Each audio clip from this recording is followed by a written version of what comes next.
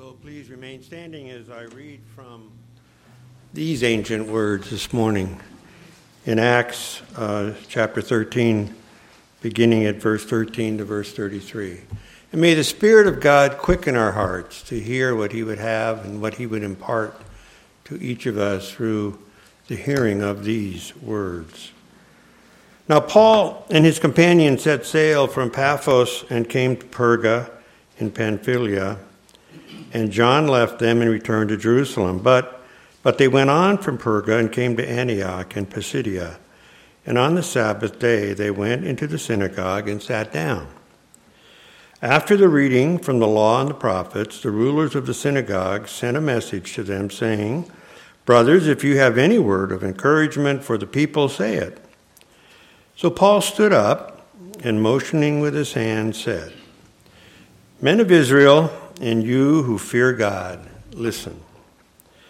The God of this people, Israel, chose our fathers and made the people great during their stay in the land of Egypt, and with uplifted arm he led them out of it. And for about 40 years he put up with them in the wilderness. And after destroying 7 nations in the land of Canaan, he gave them their land as an inheritance. All this took about 450 years, and after that he gave them judges until Samuel the prophet.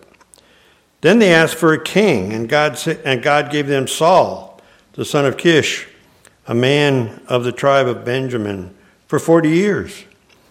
And when he had removed him, he raised up David to be their king, of whom he testified and said, 'I have found in David, the son of Jesse, a man after my own heart, who will do all my will.'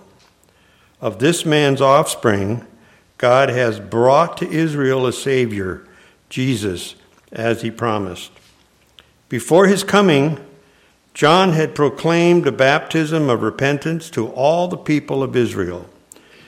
And as John was finishing his course, he said, 'What do you suppose that I am? But I am not he. No, but behold, after me is coming the sandals of whose feet I am not worthy to untie.'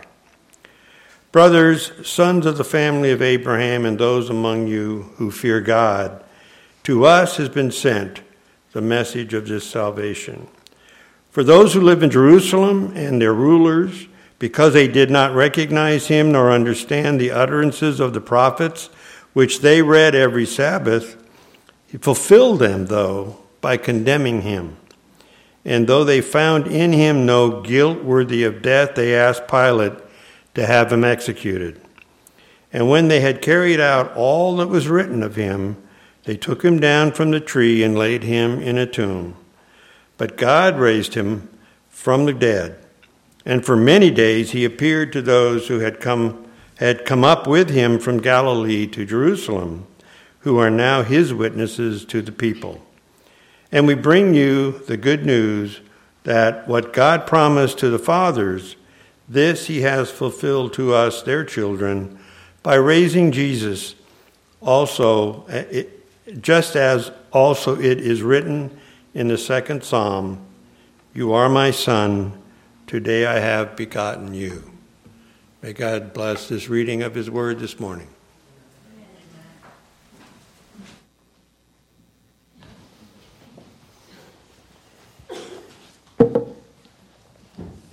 Well, let's pray together as we always do when we come before God and his holy word. Our God and our Father, we do praise you and we do give you thanks for the gospel that is revealed and contained in your word. We pray this morning that as we come to consider all that you have revealed to us here, that you would give us your help.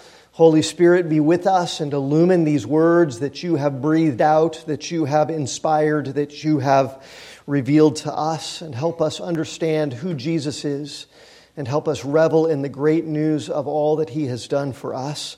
And Father, help all of this truth to transform us, specifically by causing us to revel in Christ, to exalt Christ, to magnify Christ, and Father, to worship him even more and more and more. And so glorify yourself and your people, and through your word as you feed us and nourish us, and encourage us and transform us. When we pray all of these things in the name of Jesus Christ.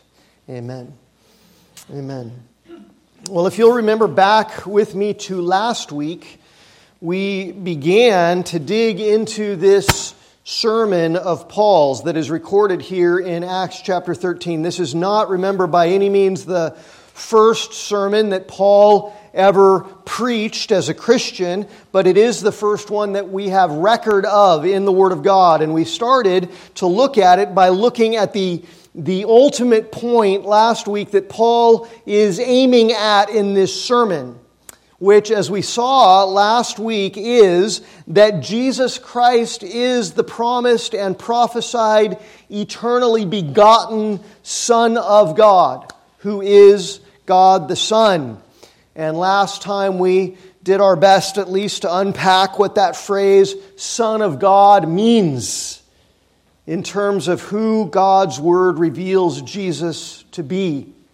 Now, if you weren't here for that message last week, you're going to need to give it a listen on the website, because it is all of the great fullness and richness and eternal mystery of that awesome reality that Jesus Christ is the only begotten Son of God the Father.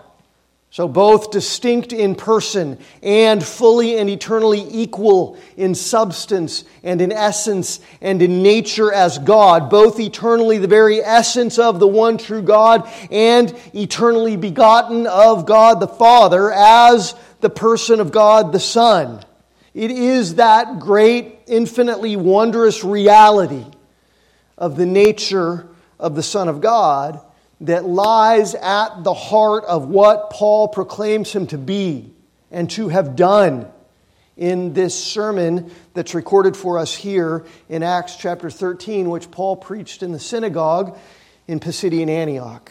And so, as I told you last week, what Paul's doing in this sermon, in verses 16 through 33 and beyond even, which we'll get to next week, is he's proclaiming that Jesus Christ is the promised eternally begotten Son of God, and he's doing it by showing that in Jesus Christ, three things are true.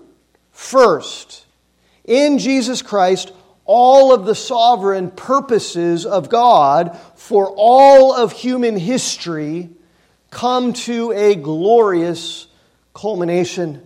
Everything that the world is all about, everything that history is all about, everything that your life in this world is all about Jesus. And then second, in Jesus Christ, all of the divine promises of God are gloriously fulfilled. And we're going to look at those two today. And then thirdly, which we'll have to take up next week, in Jesus Christ, all of God's redeeming work is gloriously accomplished. Those are the 3 points Paul wants to drive home, and they're all possible, they're all real because of who Jesus is as the Son of God, who is God the Son. So having seen last week what that means, what it means that Jesus is the only begotten Son of God, this week what we're coming to see is that only by being that, only by being who and what He is, can He do all of these glorious things. Can He culminate all of the triune God's purposes for all of history? Can He fulfill the triune God's promises and all of the prophecies that God has given throughout the Old Testament Scriptures? And only by being the Son of God, as we'll have to look at next week, can Jesus Christ accomplish all of the triune God's redeeming will and redeeming work in creation.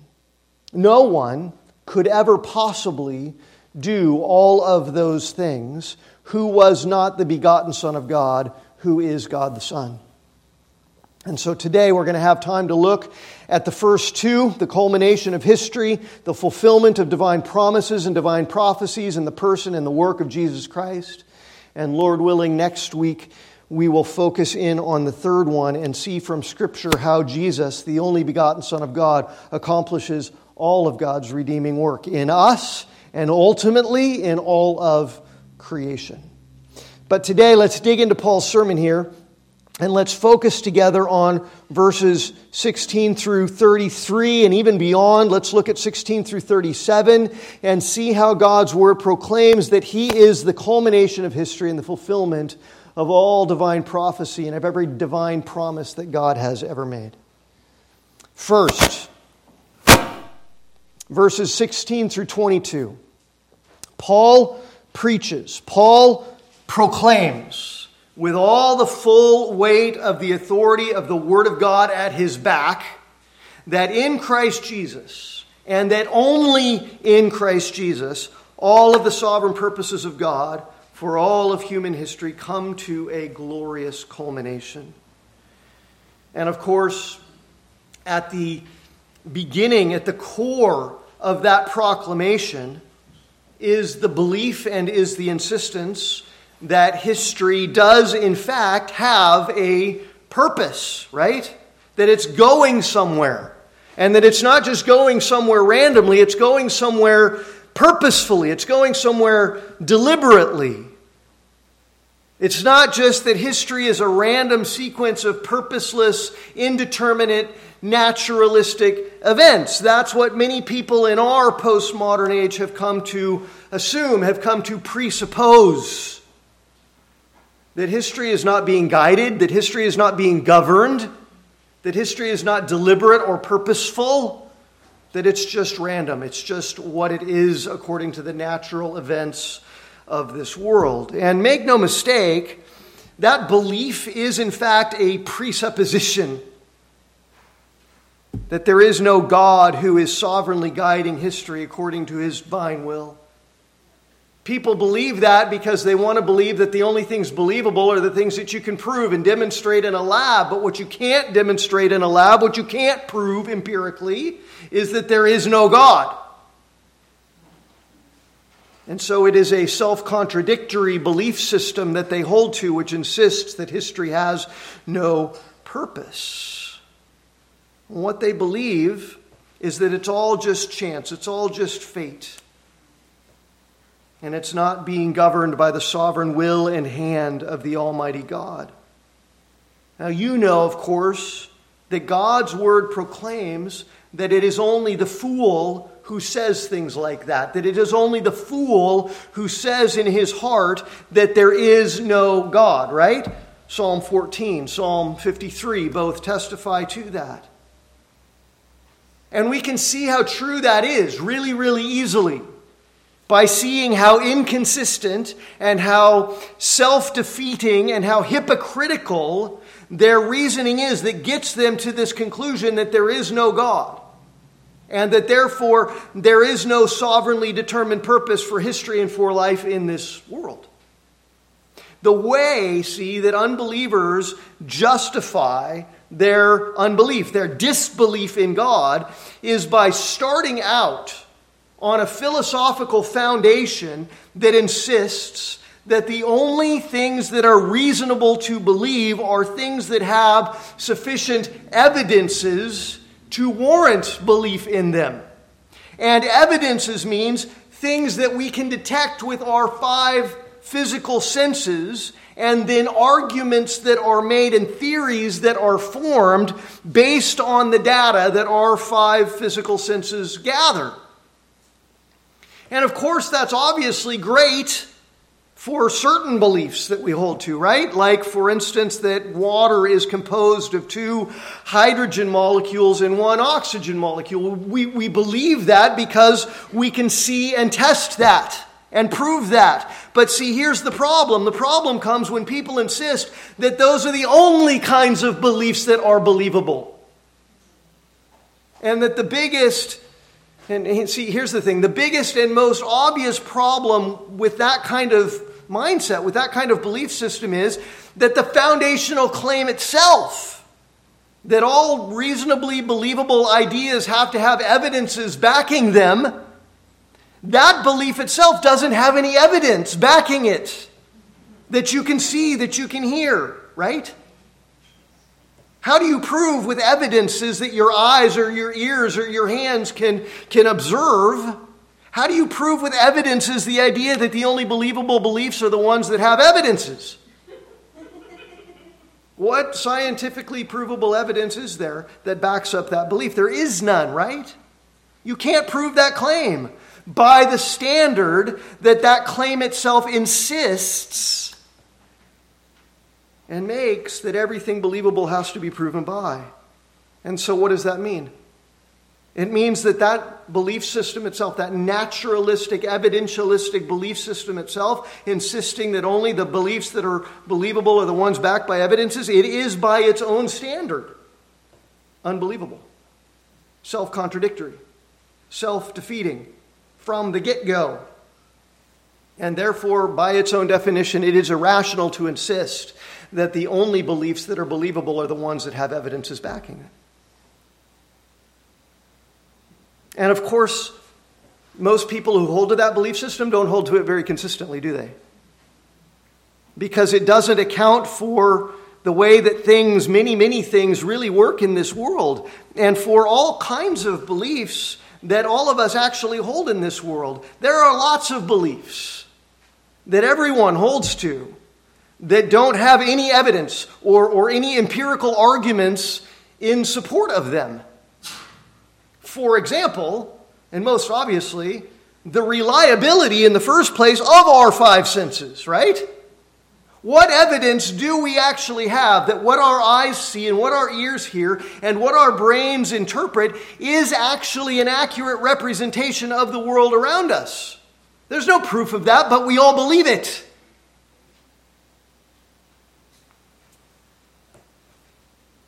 We all believe it, even though we don't have any evidence to prove that our eyes and our ears and our brains aren't actually deceiving us or being deceived all the time in terms of what's actually out there.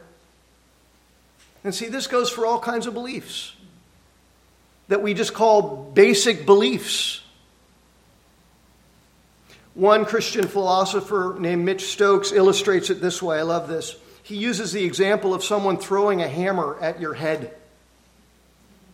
If a hammer is flying through the air straight towards your face, you don't require evidence, right? To believe that what your eyes are seeing and what your brain is interpreting is actually a real hammer flying at your head. You don't need to formulate some argument in your mind, right? You don't need to stop and run experiments that prove that your perception of the hammer is real and accurate, right? You just go, hammer, and you die. Because lots of things that we believe in this world are basic beliefs like that. And they don't require these evidences to reasonably and realistically believe. And see, if you try to insist that every believable belief does in fact need all of this evidence, then here's what happens. Here's what has happened in the history of people trying to maintain that worldview very consistently. What happens is that very quickly they spiral into a massive skepticism about everything in the world because they quickly realize that you can't really believe anything. How do I know if my sensory perceptions are accurate? David Hume asked. René Descartes asked. Maybe they're not. Maybe the world that I think that I'm seeing isn't really real. Maybe I'm being deceived by evil beings. Maybe we are all in the Matrix, right? So David Hume, the Scottish philosopher, became absolutely obsessed and consumed with thoughts like those because he stood on this foundation that insisted that the only things that he could believably believe were the things that had evidences backing them up. And he realized that from the foundation itself, there was no evidence for what he was seeing and hearing and observing. And so he concluded that almost nothing is believable. And see, then that led, next step, to the philosophical belief system known as existentialism, which insists that not only can you not really believe much of anything, but that in fact nothing actually means anything. Everything is purposeless. Everything is meaningless. Here we sit, John Paul Sartre wrote, right? All of us eating and drinking to preserve our precious existence, and really, there is nothing, absolutely no reason for existing. That's the foundation of what he believed. And from that follows the conclusion that has gotten us to where we are in this world today, that there is no actual basis for morality, no objective right and wrong in the world, that there is nothing that is objectively beautiful or good, that you just get to existentially and individually interpret for yourself and decide for yourself what's right and good and beautiful and true in this world.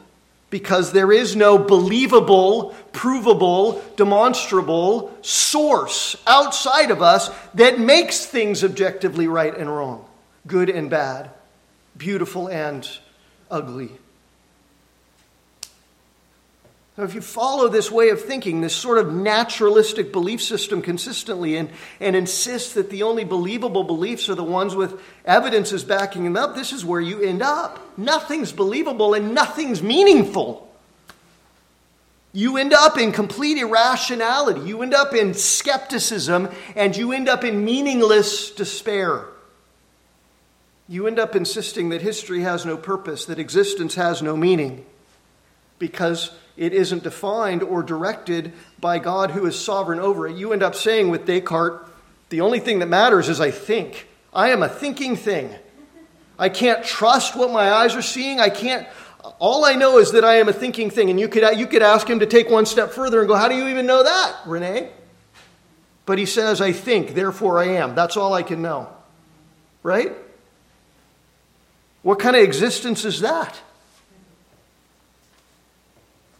See, all that to simply say it really is the fool who says in his heart that there is no God who created this world and who is sovereignly governing it by his perfect world, because claiming that requires this hypocritical, self-contradictory, self-defeating belief system that ultimately leads to massive skepticism and meaningless and despair. Like standing in front of a never-ending series of flying hammers saying, there is no hammer, there is no hammer, there is, after getting hit in the face over and over and over by hammers. Just so that you can insist that things without evidence can't be believed. What a foolish way to live. The heavens declare the glory of God, and the skies proclaim his handiwork, David says in Psalm 19. It's a big cosmic hammer hitting you in the face saying God exists.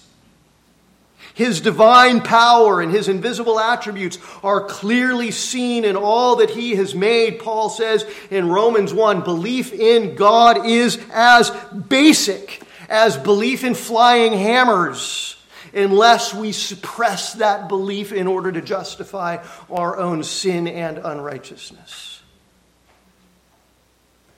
There is an almighty sovereign creator who has revealed himself in creation, in his word, and in his only begotten Son. Or else, nothing makes any sense, nothing has any meaning, and nothing is really real. Jesus is the source and the center of all reality.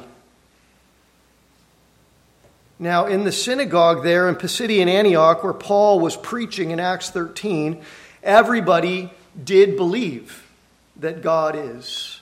There were no postmodern skeptics or existentialists there. They believed that all of creation belongs to God. They believed that God is sovereign over the course of history. In verse 16, Paul addresses the congregation there like this. He says, men of Israel, first of all, and secondly, you who fear God. Most likely, he's identifying two separate groups of people there. The men of Israel were the Jewish men who came to the synagogue to worship the God of the Old Testament scriptures. And you who fear God were Gentile men who had come to faith and who had believed in the one true God of the Old Testament scriptures, and so were coming to that synagogue to hear the word of God preached. So all of these people knew, all of these people, Jews and Gentiles, believed that God existed and that God made the world and that God is sovereign over all of history, because that's what the Old Testament scriptures reveal and teach.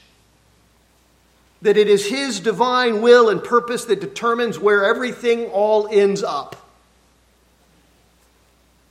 And see, those are the Those are among the basic and essential questions that everyone is ultimately asking wherever they're coming from in terms of their belief system. Where is everything heading? Right? Why is everything happening the way that it's happening? What does it all matter? What does it all mean? Ultimately, and here, Paul is preaching and proclaiming the ultimate answer that all of philosophy has failed to find, that every false religion has skewed and twisted and perverted. Paul is saying, if you want to understand anything, you must understand Jesus. It all has to do with the only begotten Son of God. He is the ultimate goal. He is the ultimate end, the ultimate purpose of all of history. And at the center of God's outworking of his purposes in ancient history, which would all lead to the coming of the Son of God, was the purpose, or was the history of the people of this one nation of Israel. Why? Why is Israel at the center? See, it's not that Jesus is just the center of the Jewish religion or the Christian religion. It's that Jesus is the center of history, and at the center of all of God's purposes for history happens to be what he did with this one nation. Well, why? Why this one nation? Because they were something special? Because there was something superior in those descendants of Abraham that made them inherently better than any other people group in the world? Were they genetically better? Were they less sinful? No, see? The whole point is it had nothing to do with them and everything to do with the pure will of God in spite of them. Look at verse 17. The God of this people Israel chose our fathers and made the people great during their stay in the land of Egypt, and with uplifted arm he led them out of it. All of the focus is on God. They were only the chosen nation because God chose them. And if you have in your mind the rest of the history of the Old Testament, which the people in that synagogue did, then you understand that God didn't choose them because of them. He chose them just because he chose them. He has mercy on whom he has mercy. They were no more special. They were no less sinful than any other people. Abraham only had descendants in the first place because God promised them and miraculously supplied them, right? They couldn't have kids, Abraham and Sarah. She was barren. They were old. It was physically, earthly speaking, impossible, which is why God chose Abraham. To show that it wasn't Abraham, it was his miraculous work in and through Abraham. And then those descendants only ended up in Egypt because of the sovereign orchestration of God who preserved Joseph, so that through Joseph the other sons of Israel could be blessed. You remember that story at the end of the book of Genesis. And then they only became great in Egypt because God made them thrive there and providentially allowed them to multiply in that land. And then they became oppressed. And they only came out of Egypt and into the promised land because God led them out by the sovereign might of his uplifted arm, right? Miracles happened. That's the only reason they came out of Egypt. God defeated Pharaoh. God parted the Red Sea. God made manna come down from heaven. God caused water to come out of rocks in the wilderness. Had nothing to do with their ability.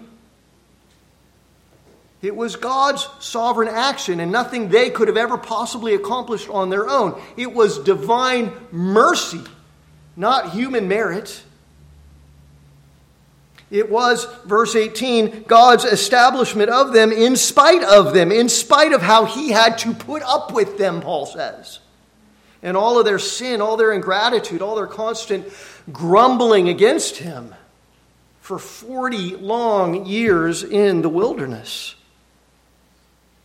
And of course, if you know anything about the book of Joshua and the history of how then, after the 40 years in the wilderness, they were able to make conquest of the whole promised land, all of that happened in spite of their own human inability. And simply because the God of all glory was with them, right? The walls of Jericho didn't fall because they yelled so loud that the natural sound waves caused the walls to fall. God made the walls fall. The sun stood still in the sky by God's sovereign power and will, not because of anything they could have done about it. It was His sovereign authority. It was His divine power raising them up, delivering them, establishing them, sustaining them in the land for those 450 years, enduring their sin, their idolatry, their rebellion against Him over and over again through the period of the judges, raising up Samuel, putting up with their faithlessness when they demanded a human king instead of loving and trusting God as their sovereign king, giving them Saul, who ruled wickedly for 40 years, so that they could see from the get-go the inherent problems that come with entrusting yourself to sinful, mortal human kings. And then, when God had removed Saul, mercifully, graciously, God gave them David to be their king, Paul says in verse 22. Someone who God Himself called a man after His own heart who would do His will, which the Lord Himself knows and testifies in the Scriptures did not mean that David was a perfect man, right? By any stretch of the imagination. He was not a perfectly righteous or sinless man by a long shot. We're going to have a Sunday school class coming up here somewhere in the month of August, maybe the first or second week of August. We're going to begin, and Ted's going to take us through the life of David. You're going to want to be a part of that Sunday school class up in the fellowship hall, 9 a.m. before church, and be there and see how, even though David was a man after God's own heart, David was not a perfectly righteous man, but God used him marvelously and blessed Israel marvelously through David. So what does it mean if he wasn't a perfect man that he was a man after God's own heart? And he was a man after God's own heart as a sinner, like the rest of us, who by God's grace loved God. Unlike Saul. Saul was entirely devoted to his own glory, to his own esteem, to his own aspirations and ambitions. And David, despite all of his imperfections, sincerely was, by God's grace in him and towards him, devoted to the glory and the will of God.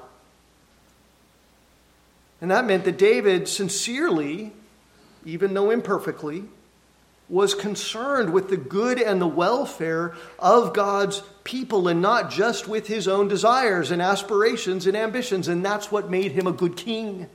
That's how God made him a good king, because he cared for the people, because he loved their God.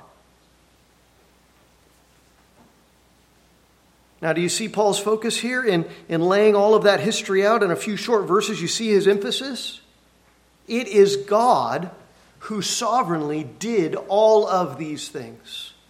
It didn't all just happen according to the random sequence of impersonal events in the naturalistic universe. That the descendants of Abraham ended up in Egypt and somehow were able to gain their freedom through the Red Sea, through the wilderness. They weren't just somehow able to defeat 7 different people groups in the land of Canaan. This little band of Hebrews who had lived as slaves for 400 years. They didn't just manage to conquer and inhabit that whole land for centuries on their own.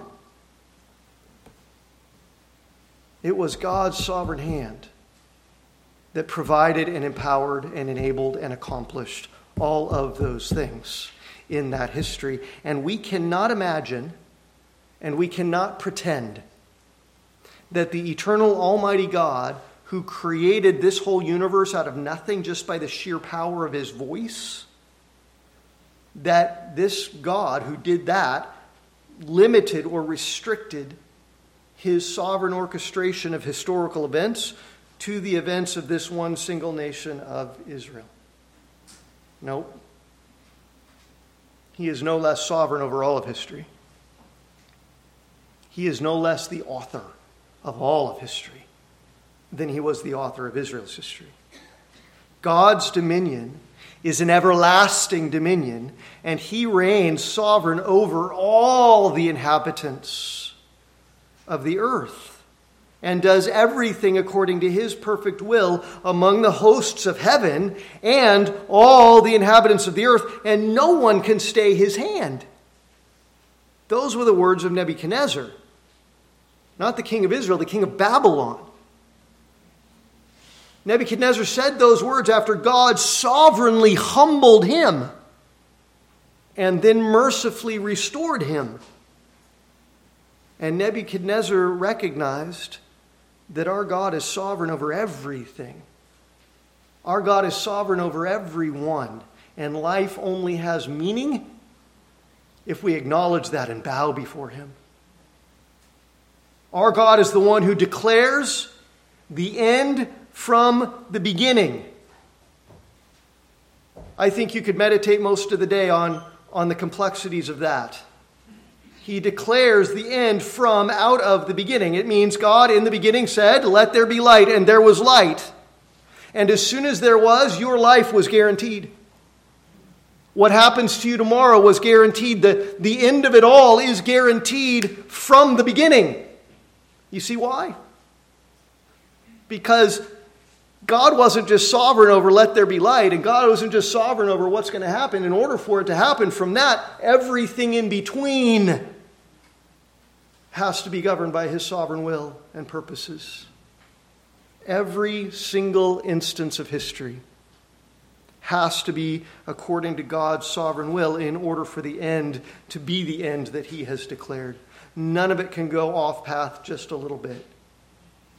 There are no moments in time that have not been decreed by God and that are not governed and orchestrated by his sovereign and good purposes.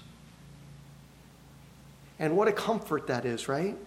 For those who know it.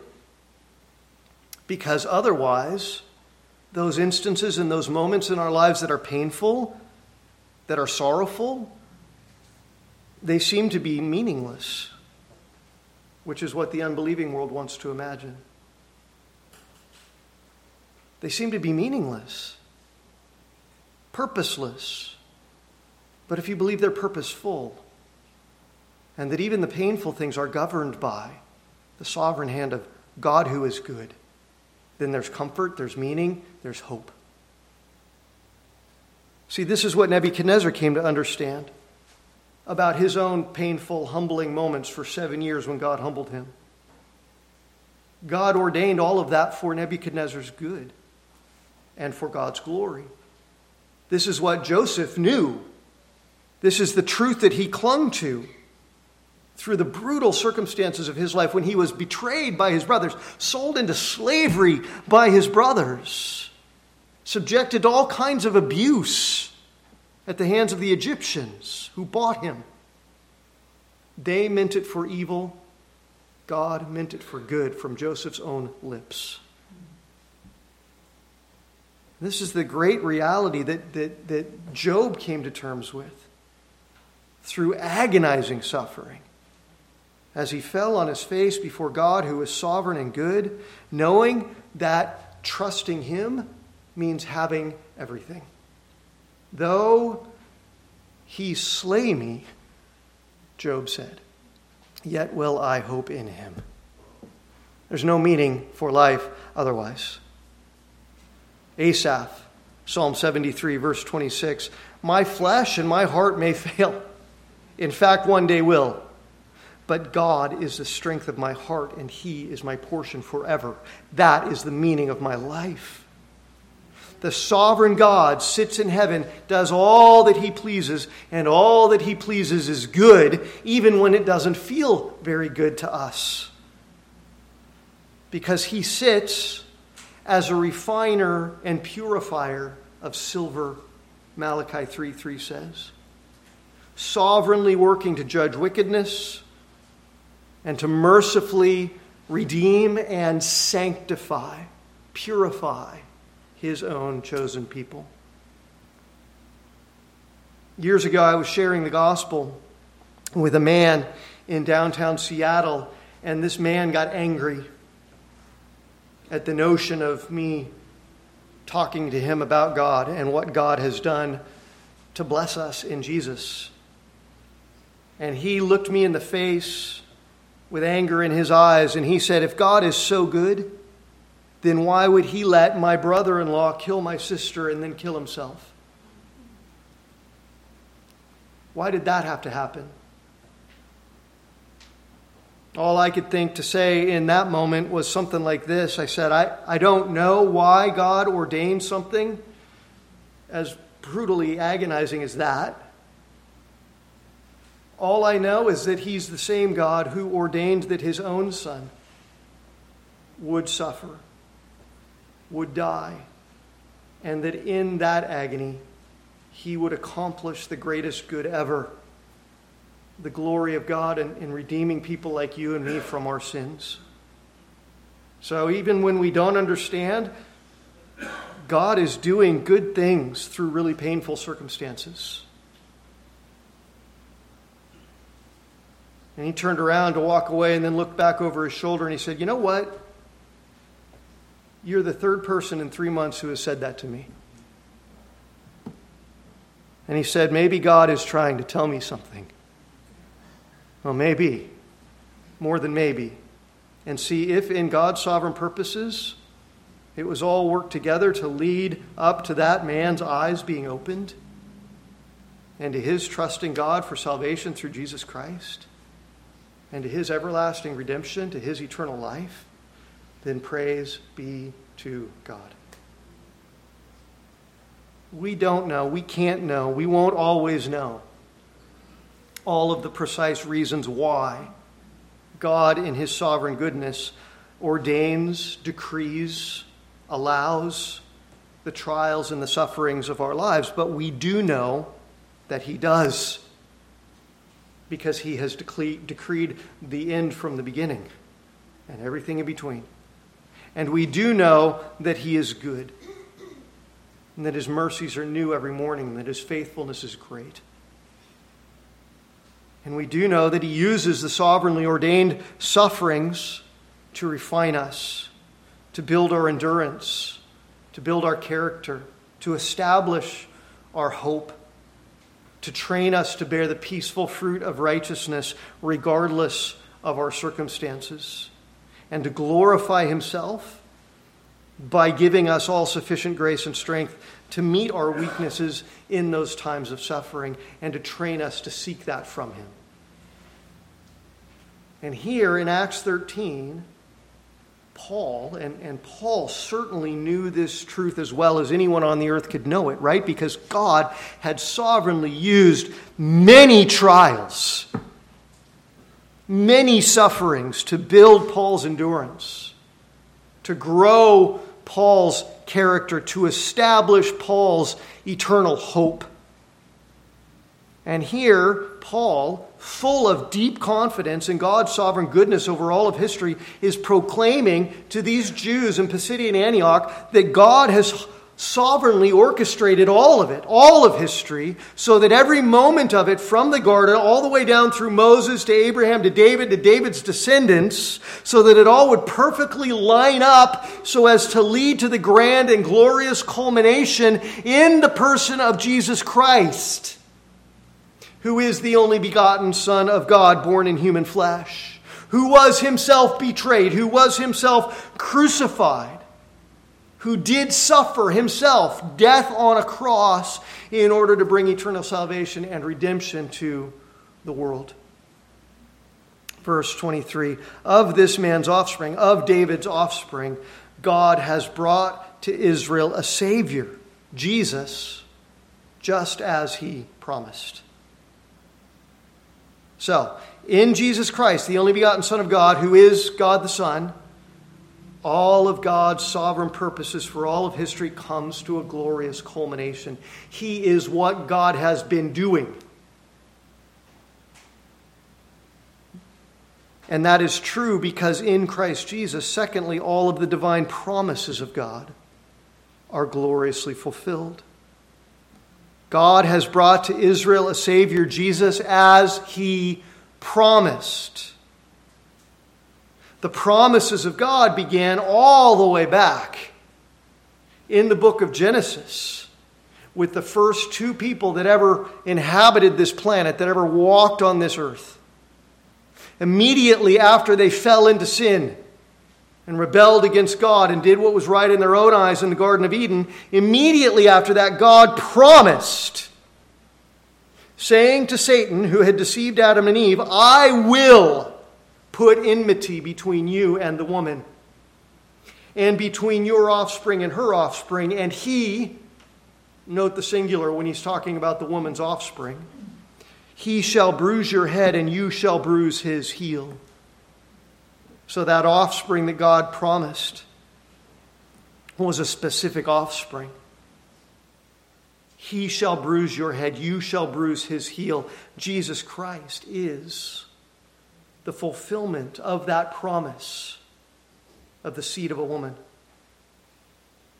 Jesus Christ is the promised virgin-born child of Isaiah 7, verse 14, whose name is Emmanuel, which means God is with us. Jesus Christ is the wonderful counselor, the mighty God promised in Isaiah chapter 9, the child who would be our everlasting Father, who is our Prince of everlasting peace. Jesus Christ is the one that God promised in Micah chapter 5 and verse 2 would be born in the little town of Bethlehem, hundreds of years before it ever happened. Who would become the ruler of Israel, whose coming is from old, from ancient days, because God promised it, and it will happen when God promises it. Jesus is the promised seed of Abraham. The promise was made to Abraham way back in Genesis chapter 12. And in Galatians chapter 3, Paul says Jesus is the fulfillment of that promise. He is the seed. He is the promised offspring.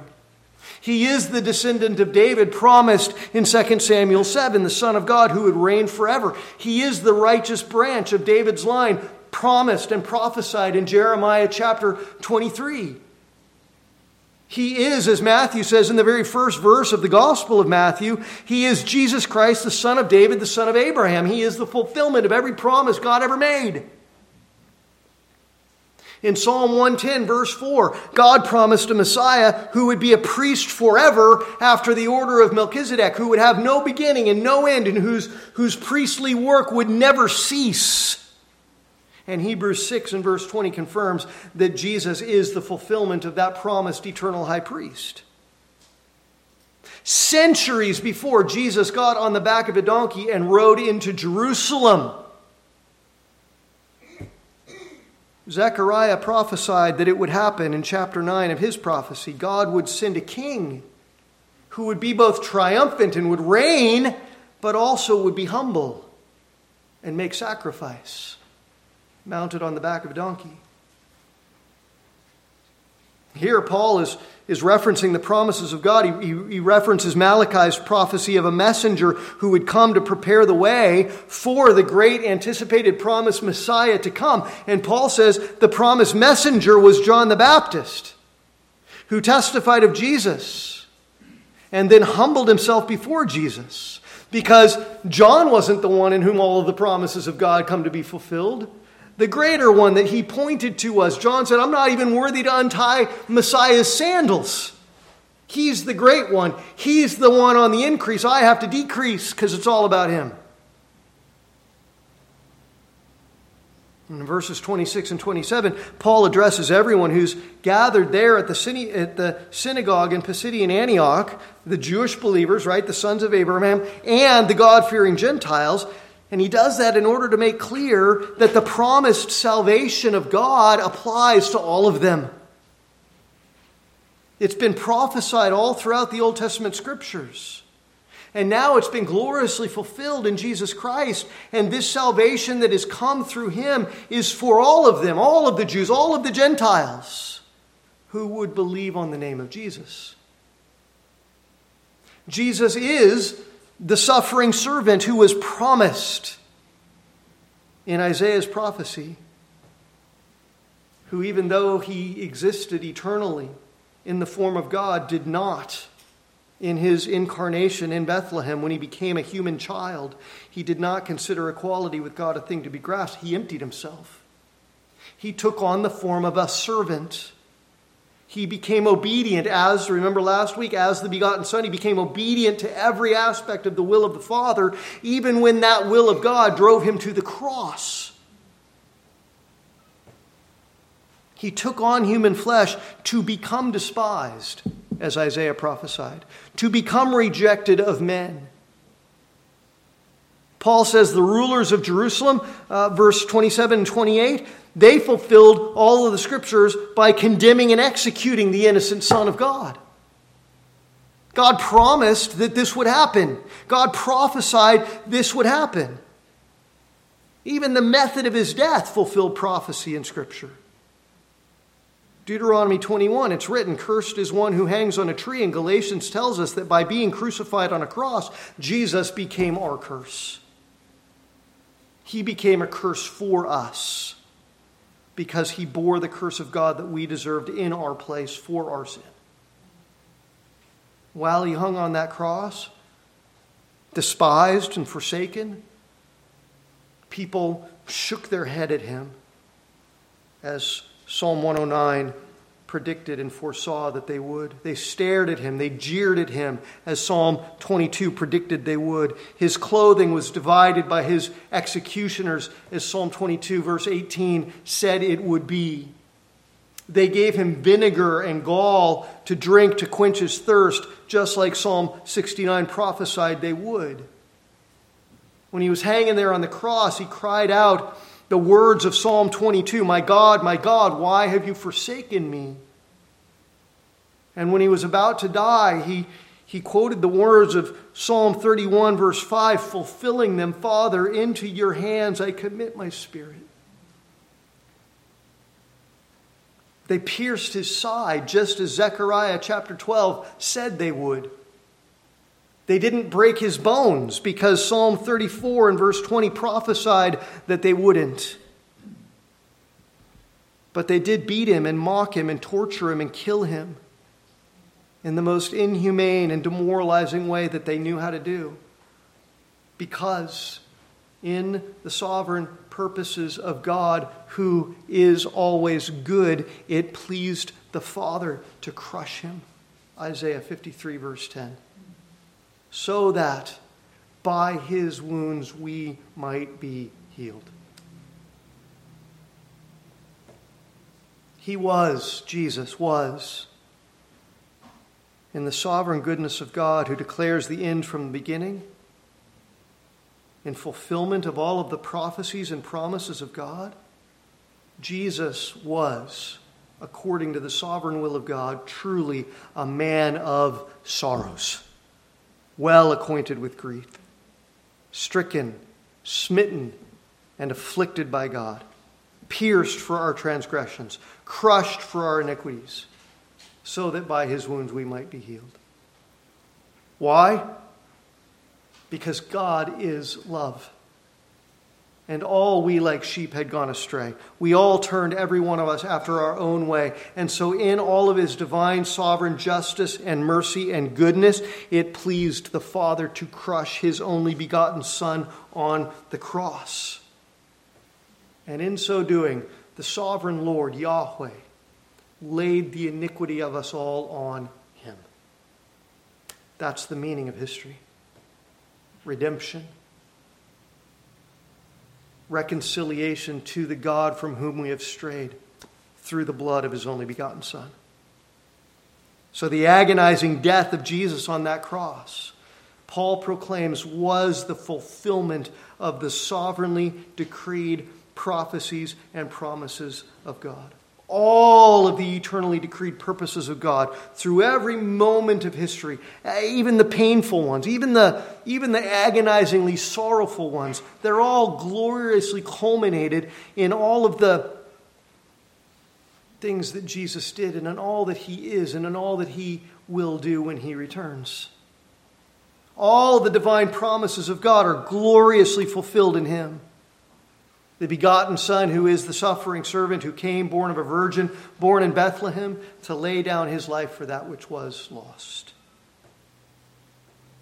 And so you can see, I hope, how masterfully In this sermon of Paul's, he's intertwining these main points that he's making, showing how it is that Jesus' culmination of all of history is the reason why all of the prophecies and all of the promises of God find their fulfillment in him. Which is why, as we'll see next week, all of the redemptive work of God is accomplished in him and in him alone.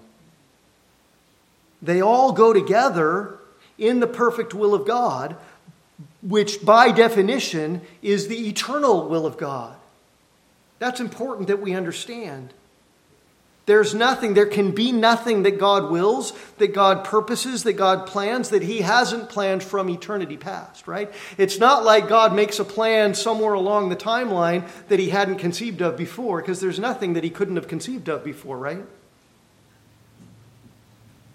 There's no plan that God makes that he didn't think to make or will to make or purpose to make since before the foundations of the world, by definition because of who he is. The eternally, immutably sovereign, all-knowing God, it's not like he didn't know at some point what he was going to do down the road. Every aspect of his will, every aspect of his knowledge, all of his decrees, all of his promises by which he is sovereign over every moment of history have been known to him since eternity past, which is what guarantees them all. See? Remember that sermon of Peter's back in Acts chapter 2? Where he proclaimed to the rulers of Jerusalem that this Jesus, who was put to death by the hands of wicked men, was put to death according to the predetermined plan and foreknowledge of God. God didn't just look down the corridors of time and know what those men would do.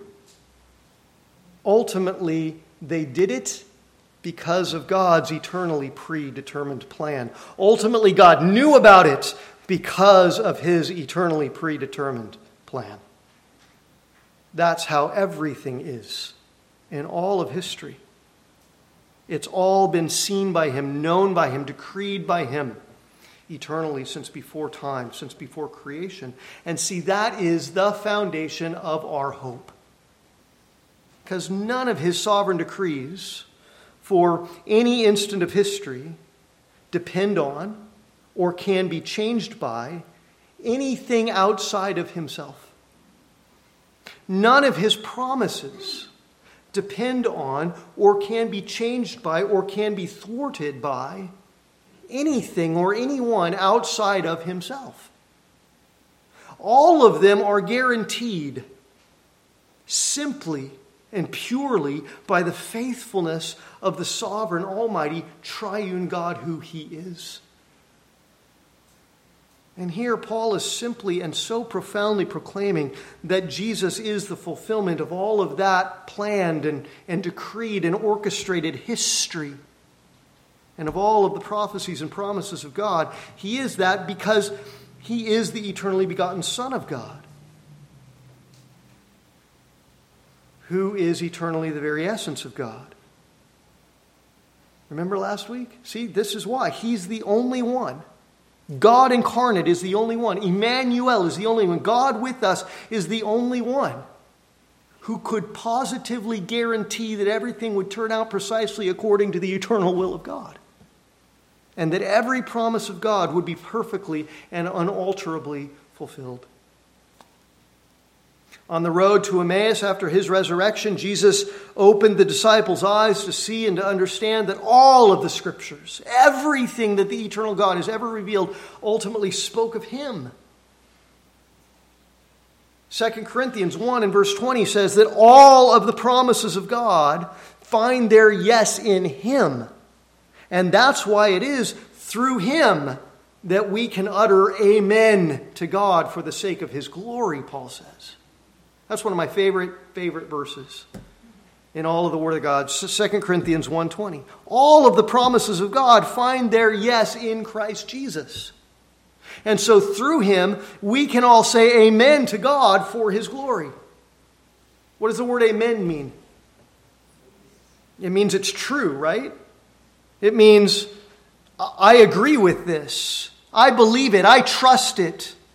And so I say, yes, it's true. That's what we mean when we say amen.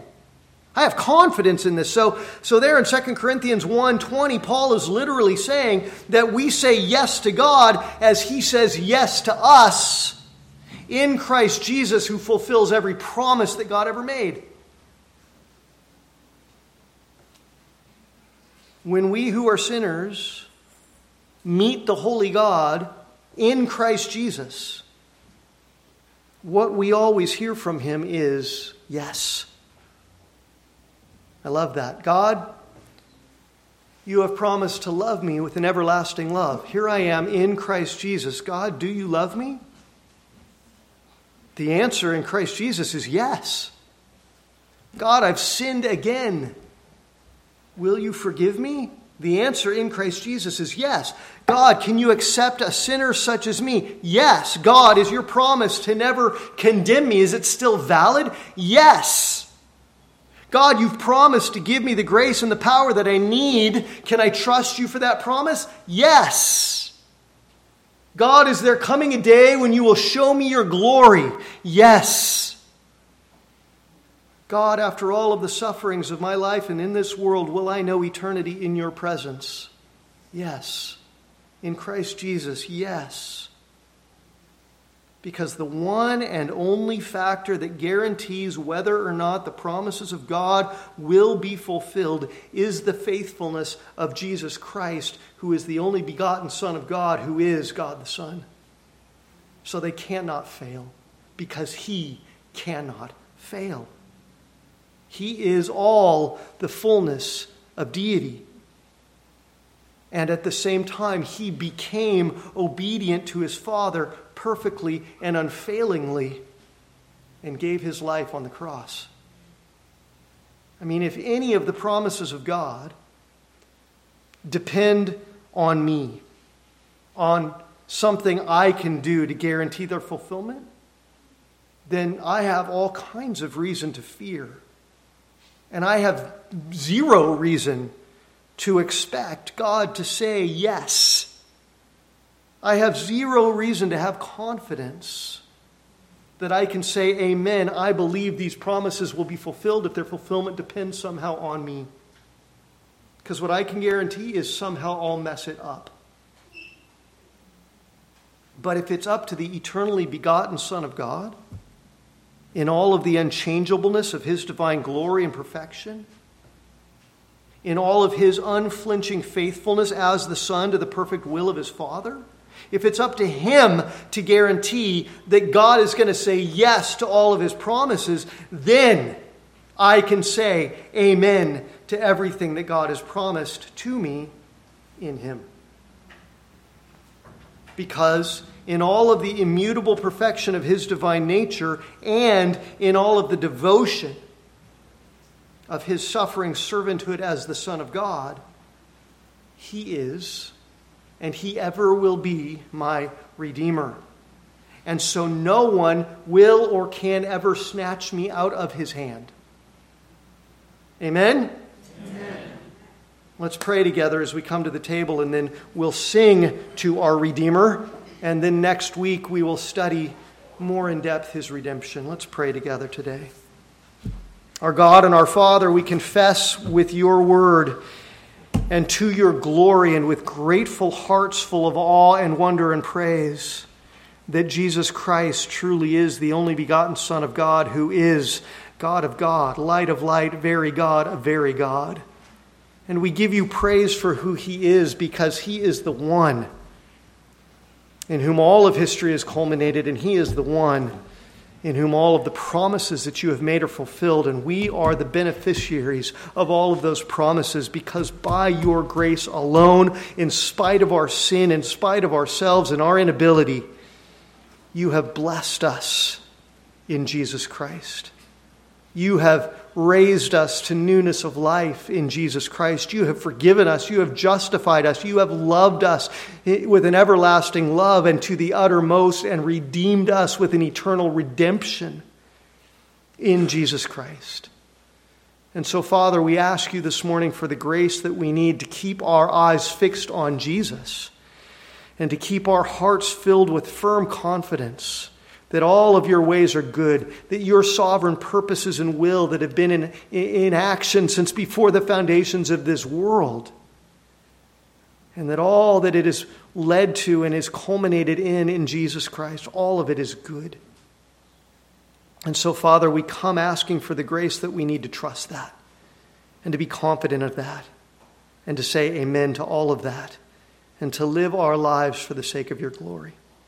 And so, Father, fill our hearts with gratitude even now as we sing to Jesus, our Redeemer.